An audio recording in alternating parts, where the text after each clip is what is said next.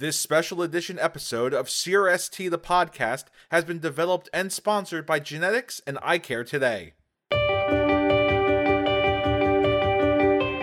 Hello, listeners. Thanks for returning to the podcast miniseries, Genetics and Eye Care Today.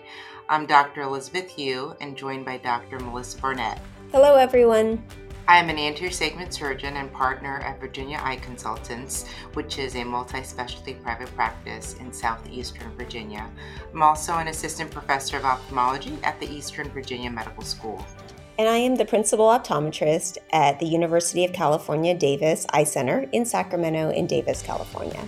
As you know by now, this mini-series has been exploring the intersection of genetic testing and eye care with a specific focus on Avigen, the genetic eye test.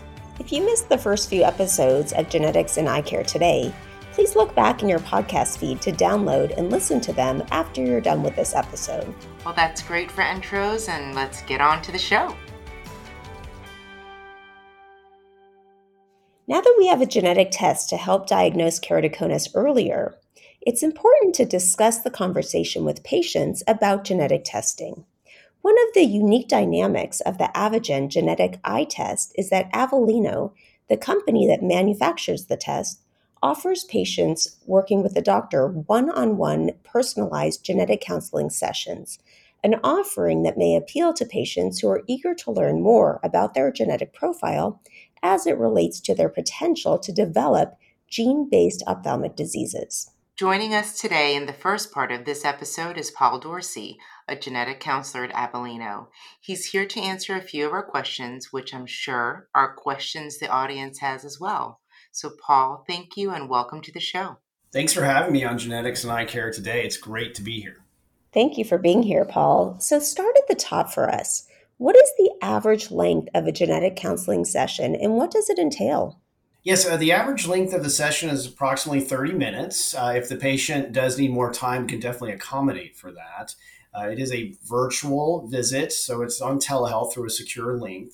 And what the patient can expect is prior to their visit, we will gather more information from them to get more detailed family history and clinical history on the extended family, which will help with the visit, as well as spending time looking into the specific variants that were found in their test so we can help to modify that risk in the discussion. What they can expect when they start is we'll really try to get a sense of what they'd like to get out of the visit themselves. And then we review the family and clinical history with them. We'd like to talk about the implications of the test results as far as it applies to their overall clinical and family history in the extended family. So what are some of the most common questions that you encounter during these sessions? Well, patients are really usually focused on the implications of the results and their immediate health, and they really would like to discuss the more extended implications for family. Those are two of the most common things, and also anything they could be doing to help reduce risks. And that makes a ton of sense. I mean, how detailed do you get in your explanations when speaking to patients? Because certainly we could end up going down rabbit holes with regards to discussions. And when we think of polygenic diseases like keratoconus, it can get confusing.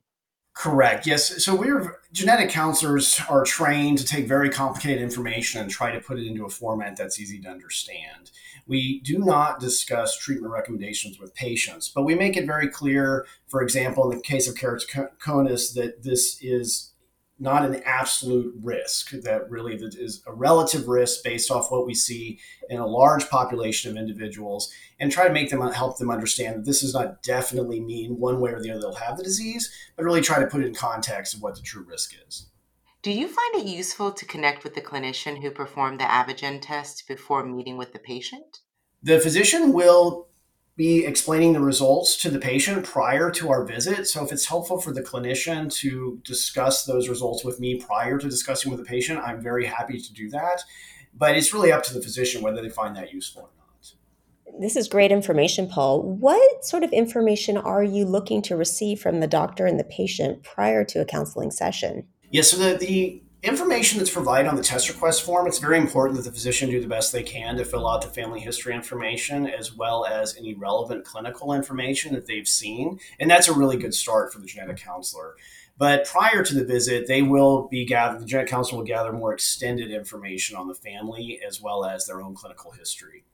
Do you have any recommendations or best practices for sharing genetic test results with patients so that doctors can present it prior to the genetic counseling session in a way that is easy for the patients to understand?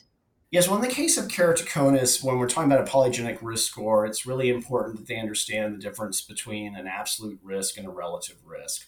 An absolute risk is something when we have a single gene mutation, obviously, we know with this particular change, these are the probabilities of disease, and we can put very specific numbers to that. Whereas in a relative risk, we're really comparing a large population of individuals who've had the disease with a population that doesn't, and giving a range of risk from that. So that is really the most critical thing that the patient would need to understand. What report does the doctor receive once you have had the genetic counseling session with the patient? Yes, the genetic counselor will create a summary of the visit. It will provide detailed information that was gathered, the extended family history and clinical history, so the physician can have that, as well as a summary of the discussion, any questions that were asked by the patient, and how the responses were given by the genetic counselor. That is provided back to the physician and encouraged to be shared with the patient. Well, that's great information. Where can doctors go to learn more about the Avogen genetic eye test? Sure. The best place to start would be at avellino.com. There's a lot of helpful information on the process that's available to physicians there. Well, thank you so much for answering all of our questions, Paul. Okay, listeners, we'll be back after a short break.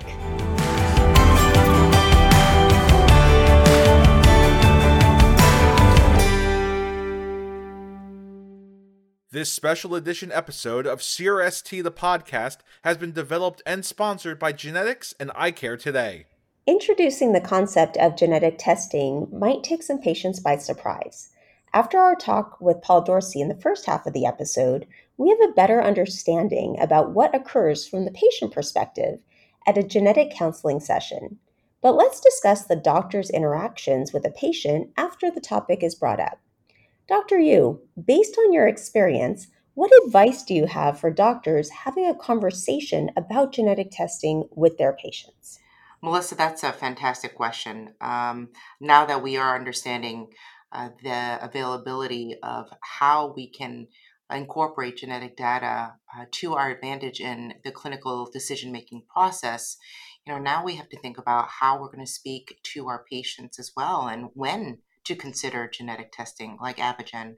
I essentially review my concerns about the patient's history and clinical exam findings before introducing the topic of genetic testing because I want the patient to understand the reason for why the test is being recommended.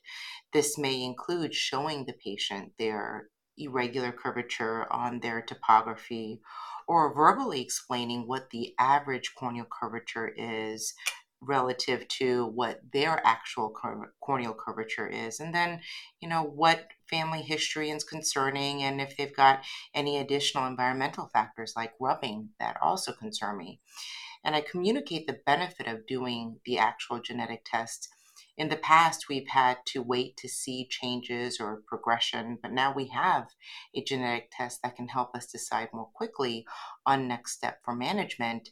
And it's really great that we have a test that has analytically 100% specificity and 100% sensitivity to do so. So it is extremely accurate test, which I feel is going to help me in the clinical process with my patient.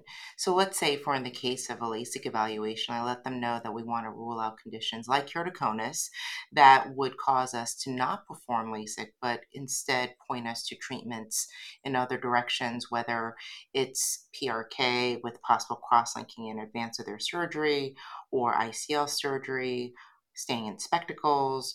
But I need to decide those final results after I receive the actual data from the Avogen test. So, Dr. Burnett, what are some of the questions from patients that you hear after they hear about their need for genetic testing?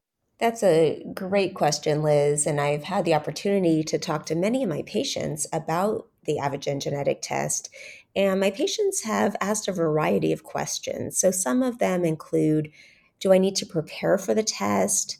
How invasive is the test? Is it painful? What is the cost? That might be the most common question. How long does it take to get results? And how much of my DNA are they sequencing, and does it stay private? So I tell my patients that the test is really simple to perform, even in children, because many of my patients who have keratoconus, they do want their children tested. We simply use a cotton swab and swipe the inside of the cheek to collect DNA from the cells. We then send the sample to the lab for genetic testing, and we'll have the results in approximately 2 weeks. The results are, of course, private and are not shared.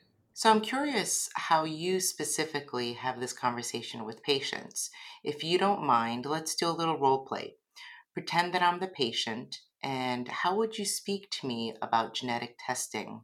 Let's say I'm in for a contact lenses or a spectacle examination with you. So I'm pretending that you're the patient. So, Liz, I see that you have an increase in astigmatism in the right eye by zero point 0.5 diopters and the left eye by 0.75 diopters. This is compared to your prior prescription, which you mentioned is about 2 years old and was done when you were 17 years old. Liz, let me show you this pentacam image. You can see that this bow tie bulges more at the bottom, and it looks just a little bit different between the two eyes. There's also a slight decrease in the corneal thickness in the right eye, as you can see right here. So I'm just a little bit concerned that there might be more going on. Please keep in mind your eyes look really healthy, front and back. We dilated your eyes, they look great. And you actually have really good vision with your current glasses and contact lenses as well. Let me investigate just a little bit more about what your inherent risk is towards a weaker cornea. There's actually a genetic test that can evaluate risk factors, and this could be a good option for us in order to move forward. This genetic test can tell us about your genetic risk for developing keratoconus, a condition that can impact your vision. It will help us decide whether we should just watch your eye more closely over time with more frequent follow-up visits or consider a treatment option to strengthen your cornea. Now that was fun. Let us swap roles. So I'm the patient and I'm here because I'd like to undergo LASIK. Tell me, how do you bring up the genetic testing in the course of an evaluation? Sure. Um, okay, so let's say, Dr. Barnett, you're my patient. I'm looking at all of these numbers, Dr. Barnett, and everything looks really good. I'm really pleased that your glasses are several years old, and that's pretty much the same prescription that you're wearing. That's a great sign. I'm looking at your corneal thickness, and your tissue level is just a little bit on the thin side. And that's important because for your prescription, we have to remove a certain level of tissue. So starting off with more tissue is better than less. This is my biggest concern right here, these photographs. The picture you see here, it's not quite normal from one side of this bow tie to the other. It's a little heavier or skewed inferiorly down below. This could just be because you've had contact lenses in or from the position of your lids against your eyeball, but it may also mean that you have a natural inherent weakness to your actual ocular structures. So, adding that extra information of understanding your genetics will allow me to know if you truly have a predisposition for such a weakness of your cornea, which is where LASIK or PRK would be actually performed. So, I'd like to order a genetic eye test. Performing LASIK may disrupt the strength of the healthy cornea, and you can cause unstable vision results down the line.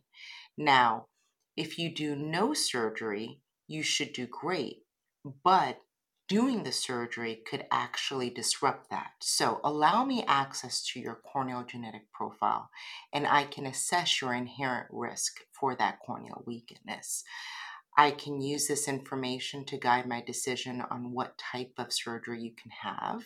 We can move forward with some form of surgery in your scenario. It may not be LASIK, but it may be that PRK or ICL surgeries may be better for your eyes because LASIK could fix your vision in the short run, but I want you to enjoy your excellent vision for the next 70 years.